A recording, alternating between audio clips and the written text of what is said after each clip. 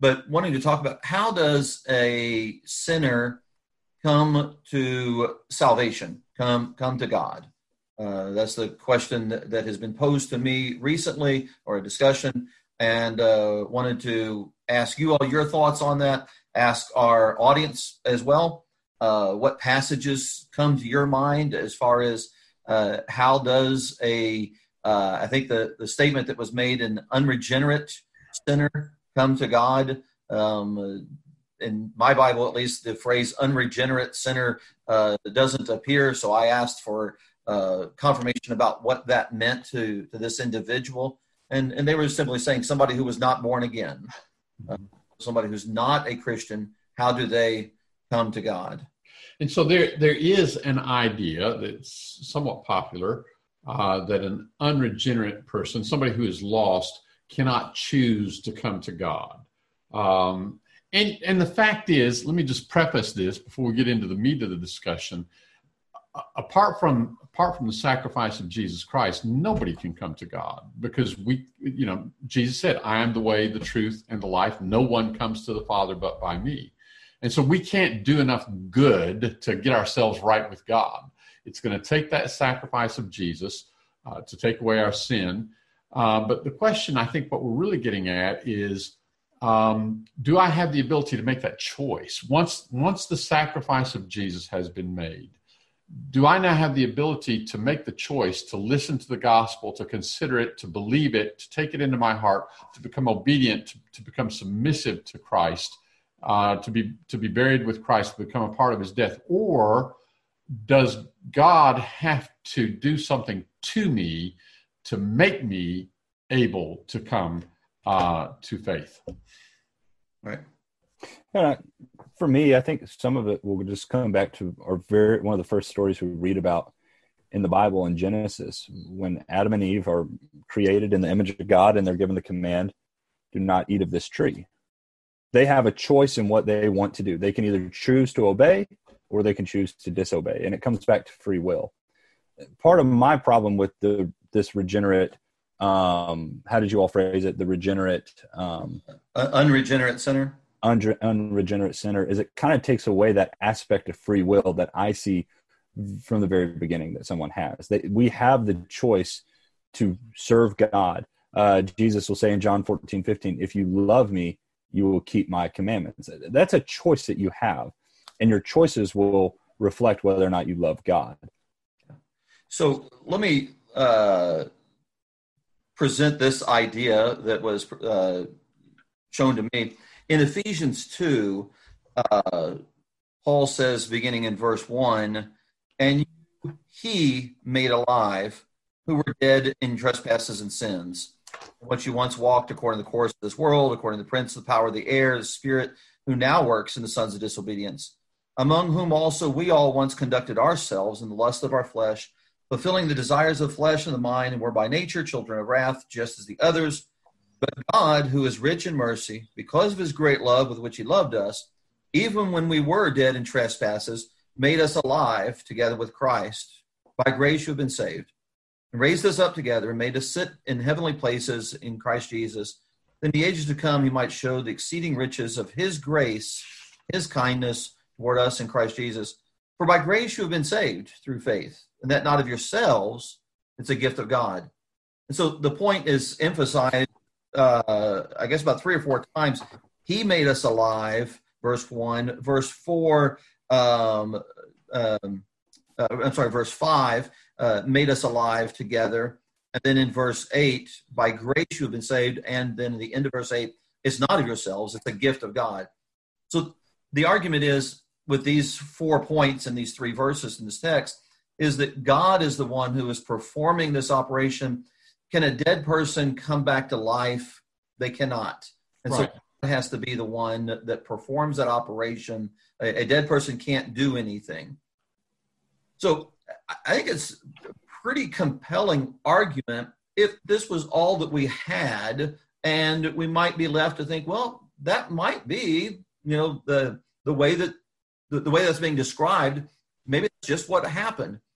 Except when he's writing to the Ephesians, And so if you could just imagine yourself, put yourself in Ephesus, for example. For some, that's easier than others. But imagining being in Ephesus in Acts, the 19th chapter, and Paul comes to Ephesus, and what it says in Acts 19 and in verse 8, and he went into the synagogue and spoke boldly for 3 months, reasoning and persuading concerning the things of the kingdom of God. That seems really significant to help us understand what Paul is describing. He doesn't have to tell the Ephesians how they were saved. He says it's a gift of God. Nobody denies that. God made them alive. Nobody denies that. It's by the grace of God. But that doesn't mean that they had nothing to do with it. In fact, they had to be persuaded. They had to be reasoned with. And so that's something that is up to them. And within the text, some accepted and some didn't, and as the following verses show in Acts 19, verse 9 and following. As is a common theme in the book of Acts. Some will choose, some won't. Exactly. And so here we find unregenerate sinners, to use their terminology, being reasoned with and persuaded with. And then when Paul writes to them years later, he's describing their salvation. They were dead in their sins, but they had been taught. And to me, that's the key there, is that it's not some miraculous operation upon their hearts separate and apart from their free will, as you stated earlier. Yeah, absolutely. They did not make themselves alive. God made them alive in Christ. But that doesn't speak anything to the question of, did they have a choice to accept God's grace or not? God made them alive. They were justified by the grace of God. It's a gift, this salvation, this justification. It's a gift. But as you said, when you look at Acts chapter 19, you see Paul reasoning and persuading. You go through the New Testament, so many passages. Let's start with John 10. In John 10, Jesus is talking with some who don't believe. So here's an example. Somebody you'd have to say is unregenerate in the language that people like to use. Now, what's it going to take to bring them around? What does Jesus try? Does he call down the Holy Spirit upon them and cause something to happen to their hearts so suddenly they're able to believe, whereas a moment ago they weren't? Or does he appeal to their intellectual ability, what God has blessed them with in terms of their minds? So let's look at John chapter 10 and verse 37. Jesus says to them, if I do not the works of my Father, and in the context when he says works, he's talking about miracles, believe me not. If I don't do the works, don't believe me. But if I do them, though you believe not me. So are they unregenerate in the language that people use? Obviously they are. They don't believe him. Though you believe not me, believe the works, that you may know and understand that the Father is in me and I in the Father. What he's calling upon them to do is to look at the miracles that he does and see the evidence that points to the fact he is the Christ, that he is a messenger come from God. That's how God calls us. He provides testimony, he provides evidence, and it's up to us now to choose whether we're going to accept that. So what you're saying, Jeff, is it's not some sort of feeling that they would get or some type of premonition that they would get to serve and to obey God, but it was a definitive thing that they were able to see and know that Jesus is the Son of God. That's right. They have the capability, the ability to look at the evidence, to hear the message, consider it, and come to a conclusion. Now, some people are going to be blinded and they don't want to see. They don't want to hear. But that's our choice. You know, when Paul in Acts the 26th chapter stood before Festus and Agrippa, what do we have? Agrippa says to Paul in verse 28, with but little persuasion you would fain make me a Christian. And Paul said, I would to God that whether with little or with much, not you only, but also all that hear me this day might become such as I am, except these bonds. What was Paul doing? He was appealing to their ability to understand facts. And he was presenting to them the evidence that Jesus was the Christ. They may or they may not receive that. That's up to them. Which then, exactly. So whether they receive that or not, then that's a question. Are they going to have faith? Are they going to believe? Which, thinking about that text there in Ephesians 2, by grace you've been saved through faith. And so you have God's part and you have man's part. Some would suggest that faith is also something that God gives people. That faith is, that, or in a synonym, belief, is not something that a man chooses to have. God thrusts that upon them.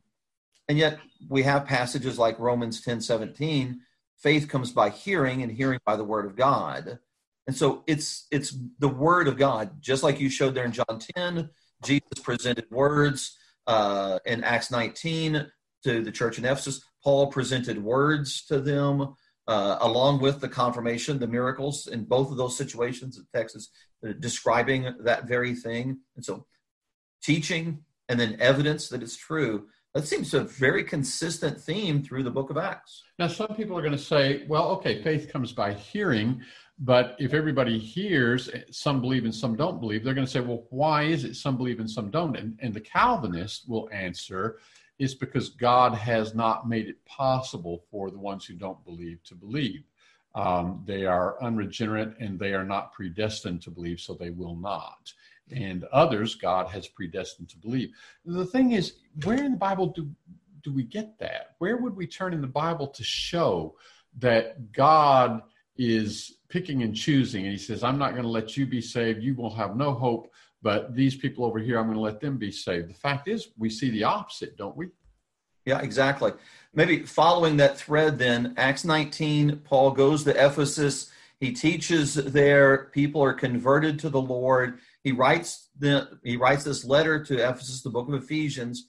And then he writes a letter to the preacher there in 1 Timothy 2.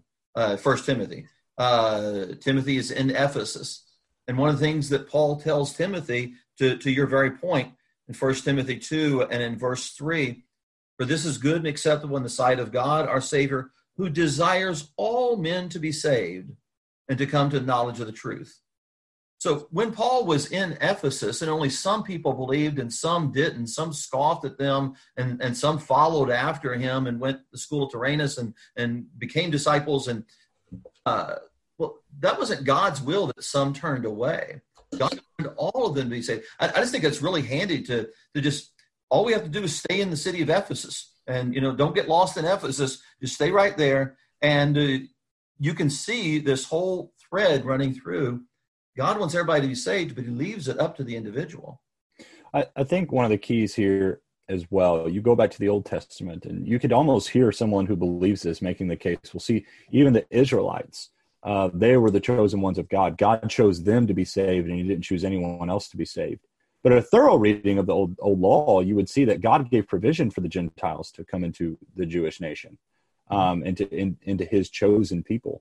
Because I would submit it's not as much as who the chosen people are, but it's the chosen type of person that God is going to save. And that's where it really rolls over into the New Testament.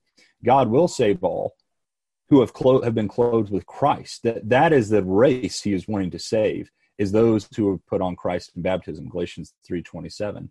And so I think that's a really helpful distinction to see, because it could be easy to go back to the Old Testament and see, and say, well, look, God was only saving the Israelites. So let's not be shocked that he's only saving this group of people now. But God gave provision for Gentiles to come in. Romans chapter 1, Paul will make the case that the Gentiles, they were able to see creation. They were able to see those things and understand and know that there is a God. Joe, I know you want to stay in Ephesus, but Libby and I were just in Ephesus a couple of weeks ago, and 3 days later we went to Thessalonica. So I'm going to go to Thessalonica in Acts 17. We've got a really good comment from Lori Biesecker, John 6:44 and following. We'll go ahead and turn there and read that. I'll get to Thessalonica in a minute. No one can come to me unless the Father who sent me draws him, and I will raise him up on the last day. And it is written in the prophets, and they shall be all taught of God. Everyone who has heard and learned from the fathers comes to me. And this is, of course, is the bread of life section. But she says it's an interesting example of people who turn away from and turn to Jesus and his teaching. It includes the teaching that no one can come to me unless the Father who sent me draws him. The way that happens is described in the next verse. They are taught They hear and they learn. Then we see the reaction to this in the rest of Jesus' teaching. Some found it too hard to accept, and they left. Peter and the other apostles stayed because, as Peter said, to whom shall we go? You have the words of eternal life. And we talked about that in last week's podcast. Also, we have come to believe and know that you are the Christ. And yet, this is a really good point Lori makes. Judas was one of those who stayed. And it is noted that he would betray him at the end of the chapter. In this one event, we have people who listened until what Jesus said didn't match up with what they expected or were prepared to accept. People who stayed to learn more, and one who would later choose to betray Jesus. So yeah, she's right. That's an excellent example. Yeah, in John 6 there, where it says, no man, this is verse 44 that you quoted, no man can come to me except the Father that sent me draw him. So if you stop there, there are people who think that, okay, there's a passage saying I can't possibly respond to the gospel until Jesus or until God picks me and says, okay, I'm going to give Jeff the ability to respond to the gospel. And yet it does, as you read, goes on and shows how God draws them. It says, quoting the prophets, they shall all be taught of God. Everyone that hath heard from the Father and hath learned comes to me. That's a reference. It's a quotation from Isaiah, the 54th chapter in verse 13. All your sons will be taught of the Lord. In Isaiah, the prophet is speaking to a rebellious people who are in sin, people whom in chapter 1 the Lord equates with Sodom and Gomorrah. And he talks about their sacrifices and how meaningless their sacrifices are as long as they're in their sin. And he says in Isaiah 1, verse 18, come now and let us reason together, says the Lord. Though your sins are as scarlet, they will be as white as snow. Though they are red like crimson, they will be like wool, if you consent and obey. He's reaching out to a people in sin, and he is talking to them about their sin, talking about what their sin has done to their relationship with him. And he is saying, let's reason together. You need to consent. That's a choice that you need to make and obey. There's no room for consenting and then obeying in this conception of things where God has to, first of all, say, okay, I'm going to open Jeff's heart and make him consent, and then he'll obey. Excellent point. Yeah, that's exactly right. There's a tendency to stop at verse 44, but the following verse is very much in John 6, yeah.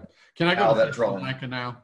Go to Thessalonica, Jeff. All right. So in Acts chapter 17, Paul, as his custom was, when he gets to Thessalonica, this is verse 2, went in unto them, and for 3 Sabbath days, so he'd go into the synagogue each Sabbath day, and for 3 Sabbath days, reasoned with them from the scriptures, opening and alleging that it behooved the Christ to suffer. What does that mean? He opens the scriptures and he points to passages in the Old Testament scriptures that indicated when the Messiah would come, he would suffer and be raised from the dead. And then Paul says, this Jesus, whom said he, I proclaim unto you, is the Christ. So he says, look at the scriptures. They said when the Christ, the Messiah, would come, he would suffer and be raised from the dead. I am affirming that Jesus, the one I've been talking to you about, is that Christ. What was the response? Verse 4, some of them were persuaded.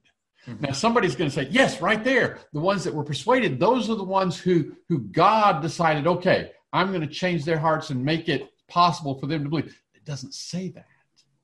What we read is Paul went into the synagogues on 3 different occasions, 3 different Sabbath days. And what was he doing? He wasn't saying, well, no sense in me talking, trying to persuade you. Sooner or later, God's going to open your hearts. And why should I waste my breath until God opens your hearts? He was spending 3 weeks, 3 different Sabbath days, turning to the scriptures and making the case. Some were persuaded, some were not. That's the difference in the choice that they made. And then we get to the next city, Berea, and now it says there's a difference in how many of the Jews are persuaded between Berea and Thessalonica. In Thessalonica, it wasn't so many of the Jews, more Gentiles. But we get to Berea, and it says in verse 11, when Paul went into the synagogue of the Jews, these were more noble than those in Thessalonica, in that they received the word with all readiness of mind.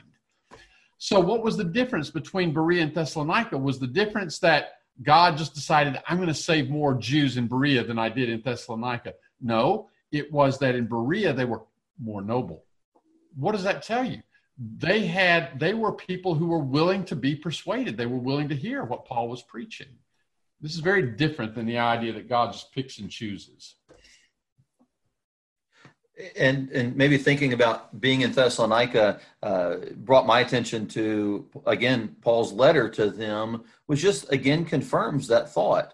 1 Thessalonians 1, 2, and 3, we give thanks to God always for you all, making mention of you in our prayers, remembering without ceasing your work of faith, labor of love, patience of hope in our Lord Jesus Christ, in the sight of our God and Father, knowing, beloved brethren, your election by God. And somebody said, oh, yeah, see, God elected them. But he goes on and he describes how they received God's word through the rest of the first chapter, the second chapter, verse 13. For this reason, we also thank God without ceasing, because when you received the word of God, which you heard from us, you welcomed it, not as the word of men, but as is in truth the word of God, which also effectively works in you who believe. And so they had the choice. You see in the book of Acts, people having a choice. Then he writes the letter to them later on, and he talks about how when you had this faith, because you received the word, because you heard, it's just so consistent in the book of Acts, showing the history of the early church, and then these letters, great parallels there. And let's go back to Ephesians. Go ahead, Chase. Well, I just want to say, from the Calvinist standpoint, the people who believe this type of thing, you want to put yourself in their shoes and understand, well, why are they saying this? And I understand we're going to talk about where this doctrine comes from in a little bit. But I really do think it comes from a want to help people understand that you cannot save yourself by your own works. Which we would amen heartily. Mm-hmm. And so I believe it's coming from a sincere want to help people understand God is merciful. God is gracious. God did not have to save us. He did not have to send Jesus, but he did. And so he's gracious and merciful enough. And so he must have to choose us like this. So I do believe they're coming from trying to come from a good heart. They are coming from a place where they are acknowledging that salvation is God's doing, and that's good. But the problem that they have is they think that if God allows me a choice, then that somehow that makes it not God's doing. Right. See, just because I say, yes, Lord, I will submit to your will. Yes, I believe you and I choose to bring my life to you, doesn't mean now somehow that I get the credit for my salvation. The fact is, I'm having to come to Jesus Christ and be buried with him in baptism so that his death is the atoning sacrifice for my sins, because I can't get rid of my sins. I am totally dependent upon the grace of God and Jesus Christ. I just have a choice whether I'm going to accept that grace or not. But if I can go back to Ephesians, even once we become Christians, we still have a choice. We have a choice whether or not we're going to live the way we ought to live. If you look at the book of Ephesians, there are 6 chapters, and you can split it right down the middle. The first 3 chapters, Paul spends writing to Gentile Christians, talking about what God has done for them in Jesus Christ. The last 3 chapters are how they need to live. He's talking to them about things like fornication. Don't commit fornication. Don't even let it be named among you. He's talking to them about things like not stealing. He's talking to them about things like telling the truth, about having no evil speech come out of your mouth. Those are things he's telling them, you need to do what's right. You need to obey God's will in these matters. Look at the connection between the first 3 chapters and the last 3 chapters. First 3 chapters, Paul says, look what God has done for you in Jesus Christ.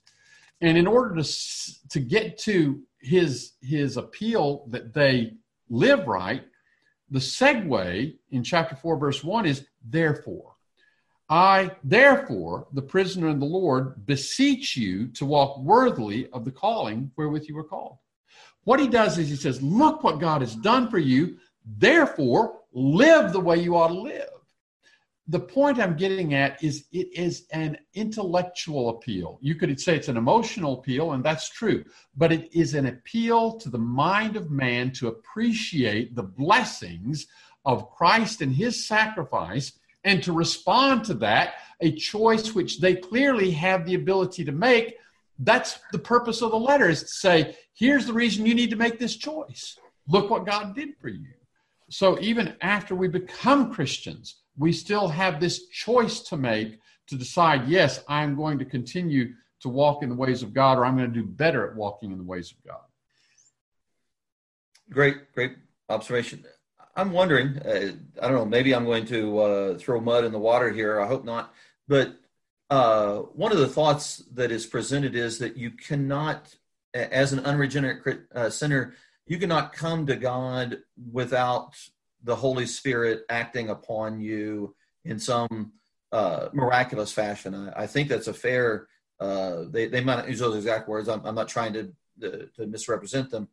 But I wonder if Galatians 3 doesn't portray the order in a different way. Paul is concerned about the Galatians turning away from the gospel, away from the truth. And so he says in verse 1, "O foolish Galatians, who has bewitched you, that you should not obey the truth, before whose eyes Jesus Christ was clearly portrayed among you as crucified? This only I want to learn from you. Did you receive the Spirit by the works of the law, or by the hearing of faith?" Yeah. So they didn't receive faith by the Spirit. They received the Spirit by the hearing of faith. Mm-hmm. Maybe there's something wrong with that, but that seems like it's a significant order to me. I think you're right. The Holy Spirit comes from that. The Spirit is at work in the very beginning, is the Spirit through the Apostle Paul or through whatever messenger or through the Scriptures is convicting the people of their sin. But people have to hear that, and they have to hear that with faith. And if they hear that with faith so that they believe, okay, I am convinced, now they receive the Spirit, and that's a choice that they make. Right. Yeah, no, and I personally think that's my understanding of Acts 2:38. Repent and be baptized for the forgiveness of your sins, and you will receive the gift of the Holy Spirit. I don't believe that's gifts of the Holy Spirit, as in speaking in tongues, prophesying, but I believe that is the Holy Spirit dwelling in you as God's temple, as God's person today. So let's move the ball forward here a little bit. Let's talk about the implications of this doctrine that God picks and chooses. That God has to do something to your heart before you have the ability to listen to his word. What would that say about God? We mentioned 1 Timothy chapter 2 and verse 3 or verse 4, I think it was. Then there's also 2 Peter chapter 3, and it says in 2 Peter chapter 3 and verse 9 that he is not willing that any should perish, but that all should come to repentance. That's what the Bible says about God's desire to save man. But what would it say about God's desire to save man if, in fact, there's a whole group of people, in fact, most people, who have no hope, they have no possibility of responding to the gospel, and will never have a possibility of responding to the gospel because God isn't going to change their hearts in this supernatural way? Doesn't that make God a respecter of persons? And doesn't the Bible say God is not a respecter of persons? But I mean, the 1 Timothy 2 and the 2 Peter 3 are strong, but what would you say to Acts 10 and verse 34, though, in that regard? And Peter opened his mouth and said, "In truth, I perceive that God shows partiality." I think, read that carefully, Joe. Go back and read that one more time and see what word you missed. Okay, let me try it again. Then Peter opened his mouth and said, "In truth, I perceive that God shows no partiality." Yeah, no partiality. Or the old translation that I have says is no respecter of persons. That's an odd expression, but I like the translation does not show partiality better. But maybe even just thinking about both of those, both translations, I mean, God is not a respecter. He does not respect one person over another. He's partial. He doesn't discriminate. And the next verse even, "But in every nation, whoever fears him and works righteousness is accepted by him." again, it's like that Galatians 3:2. This is the order. It's not whoever's accepted by him fears him and works righteousness. It's everyone who fears him and works righteousness is accepted by him. If I believed that I have no ability to comprehend the gospel and respond to it unless God, first of all, does a supernatural work on my heart, I think I'd have to ask the question, if God did do a supernatural work on my heart so that I could believe and respond, why me and not somebody else? Is it because I deserve it more? Is God picking me out and saying, Jeff's a better person than that other person? That's totally contrary to what the Bible teaches. That would really be somehow I am worthy innately, and that's not true. So why me? And of course, the Calvinist answer to that is, well, God is sovereign. God is sovereign. In his sovereign will, he just picks. But the Bible doesn't say God demonstrates his sovereignty by just arbitrarily. Romans 9 is where they would want to go. Not that person. Let's go to Romans 9. Yep. Can I just make one point before we do that too? Yeah. Some of this might not be connected at all, so you all just shut me down. But in Romans 3, Paul will say, talking about Jesus, it was through Jesus God displayed publicly as a propitiation, his blood through faith. This was to demonstrate his righteousness, because in the forbearance of God, he passed over the sins previously committed. For this demonstration, I say, of his righteousness at the present time, so that he would be just and the justifier of the one who has faith in Jesus. If the unregenerate sinner theory is true, it really makes me think that what Jesus did on the cross was not necessary at all. Because God wouldn't need that sacrifice. God wouldn't need that if he's just randomly picking and choosing who's being saved. It kind of negates a lot of that. It was at the cross that God was able to both justify us and be just in his nature, because sin could not go unpunished. So anyways, these might be all just random thoughts I've been having, but it kind of negates the cross, in my opinion, in some ways, when you take this viewpoint. And they would say in Calvinism, of course, limited atonement. Christ only died for those who God chose, anyways. So, anyways, yeah, I wish we'd get some feedback from some viewers who hold this view, who are Calvinists and believe that God picks and chooses. But you mentioned they would go to Romans 9, and that's true. That's where they would go. So let me jump in. Well, right before we do that, just on Chase's about tying that together with the cross, I think that is extremely legitimate. Jesus himself said in John 12, "And I, if I am lifted up from the earth, will draw all peoples to myself." You know, he wasn't just drawing the elect or a select few. He was drawing all peoples. Now, we have the choice of whether to accept that draw, but Jesus' death on the cross was intended for all of mankind. Right. It was not a limited atonement just for the ones God had previously determined to picked out individually to save. Yeah. While we were still sinners, Christ died for the ungodly. Good. Yeah. Romans 5:8. All right, so guys, but somebody's going to turn to Romans 9 and say, here's the passage that says God just arbitrarily picks. Verse 11, the children having not yet been born, neither having done anything good or bad, that the purpose of God according to election might stand, not of works, but of him that calls. It was said unto her, to Rebekah, the elder shall serve the younger. Even as it is written, Jacob I loved, Esau I hated. So they're going to say, well, there's the passage. It didn't have anything to do with their character, didn't have anything to do with what they'd done before they were even born. God hated Esau and he loved Jacob. And if you fault God for that, why, you don't understand God is sovereign. You don't have any right to question him any more than the pot has a right to complain about the potter's work. You know what? You're just the thing he made. So shut up, and that's the way it is.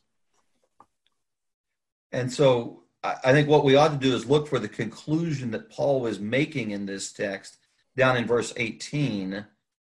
Therefore, he has mercy on whom he wills, and whom he wills, he hardens. God has the right to show mercy on whoever he wants to, and God has the right to harden and reject whoever he wants to. God has that right. I think that is the conclusion that Paul is making in chapter 9. And it needs to be in context of what Paul is trying to do in all of Romans here. He's just spent a good bit of time talking about the faults that the old law had. Naturally, some of these Jewish Christian readers would be thinking, well, what in the world was Israel all about anyways? And I think this is kind of Paul's response to maybe that question they might be having in the moment, where Paul is saying, now look, we still have to see this in the scope of God can have mercy on whom he likes and harden who he likes. We even see that in the old law itself. And so that's the problem I see a lot of people having with picking out passages from Romans, is not seeing it in the greater context of what Paul's doing. I think you're right. The overall context, of course, is justification, and justification is by faith, and that's equally true for Gentile and Jew. And Paul is addressing a mentality amongst Jews that they were the ones who could be justified and not Gentiles, certainly not on the same terms. And so Paul is arguing, hey, God gets to choose. He gets to decide. And if he decides it's going to be justification based on faith rather than on the law, rather than on being circumcised, rather than on being a Jew, that's his right. He gets to decide that. And so then he uses these illustrations from the Old Testament. He uses God's making a choice when he decided that the older would serve the younger, that is, Esau would serve Jacob, or Esau's descendants would serve Jacob's descendants. And he says, God made that choice. He has that right, and he can have mercy on whom he wants to have mercy. And so he has now decided, not now, it's from all eternity, but he has decided he's going to have mercy on those who come to him in faith, not just on those who are circumcised, or not just those who happen to be Jews. That is the point he's illustrating. And so if we go back to this statement in verse 11 and 12, and it talks about Jacob and Esau, notice the choosing between Jacob and Esau. That just illustrates God's right to choose. It doesn't illustrate that God arbitrarily saves one and not another individual. It's not even talking about the salvation of Jacob and Esau. It's talking about the fact that the descendants of Esau would be subservient to the descendants of Jacob. And that's what God chose. It does illustrate the fact that God gets to choose. But you can't turn to this passage and find in it an example of God arbitrarily saving one person and condemning another. Okay. Excellent. There's more we can say about it here in Romans 9. We have 7 minutes. I don't know if you want to walk through Romans 9, or if we want to turn our attention to where this doctrine comes from. We've already alluded to Calvinism somewhat, but we haven't explained why this doctrine comes from Calvinism. Which way you want to go? Well, how about if we think a little bit more, in my mind, Romans 9, 10, and 11. I think so. Is so handy to make sure that we understand the train of thought that's going through those 3 chapters. I think so. I think you're right. Let's do that. So the rest, the next section of Romans 9, he uses illustration of Pharaoh and Moses, as well as using illustration of the Israelites. The quote there seems as if it's referring to Pharaoh in verse 15, I'll have mercy on whom I'll have mercy. That's actually from Exodus 33, thinking about the golden calf incident. So God's chosen people, even there. God has the right to choose whomever he wants. But in those texts, it's because Pharaoh refused to let his people go. It's because the Israelites chose idolatry. But yes, God has the absolute right to show mercy on those whoever he wants to. And then in the book of Romans, who does Paul say God has chosen to have mercy on? Those who have faith. Those who have faith. Yeah. And if you turn to Romans 10 and verse 11, scripture says, whosoever believes on him shall not be put to shame. And that puts the ball in our court. Exactly. Right. And so then, after just tremendous several quotes, especially from the Old Testament, a lot of them surrounding the context of Isaiah 53, even of Jesus' death on the cross and that gospel being preached to the world. The gospel has gone out to everyone. Verse 18, quote from Psalm 19. Then Jew and Gentile, he's tying them together there. So we might end up saying, well, what's he saying in chapter 10? In chapter 11, he says, I say then. It's really helpful when he says something and he tells us what he was saying. Yeah. I say that, has God cast away his people? Certainly not. For I am also an Israelite. And so he's not, you might read chapter 10 and think, 9 and 10, you think he's rejecting the Israelites. And Paul says, no, he's not rejecting the Israelites. It's those who turn to him, like in the days of Elijah, verse 3 and following, whoever will turn to him, whoever doesn't bow the knee to Baal. And then in 11 through the end of, through most of the rest of chapter 11, he's making the point that those who were lost can come back to the Lord, and those who were saved, the Gentiles, they can also be cast out. I just think that chapter 11 is so significant, especially as it ties together this idea of God has the right to choose. He does it based upon the gospel being preached. Those who hear faith are saved, but they can turn away from it. And so you have passages like verse 22. Again, I just constantly look for these therefores. That's the clue for me, as somebody a long time ago said, look and see what it's there for. Therefore, consider the goodness and severity of God. On those who fell, severity, but toward you goodness, if you continue in his goodness. Otherwise, you also will be cut off. Mm-hmm. So Jew and Gentile can be saved. God has the right to choose whoever he wants. He does that through the gospel, the gospel message of Jesus dying on the cross. Man has the right to accept that or not, chapter 10.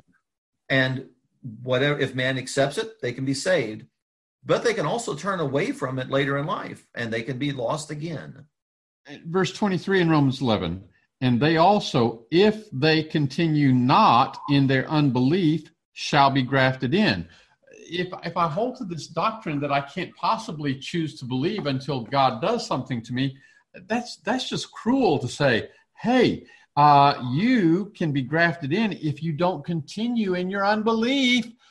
Well, how can I not continue in my unbelief if God doesn't do something in my heart to make it possible according to this doctrine? But that's not what Paul says here. He doesn't say you can be grafted in if God decides to pick you and does something to your heart so you can believe. He says they can be grafted in if they don't continue in their unbelief. The ball is in their court. Yeah, there's a condition there. Clearly implies a choice on their part. Great. Well, we are almost out of time. Either of you have any concluding thoughts there?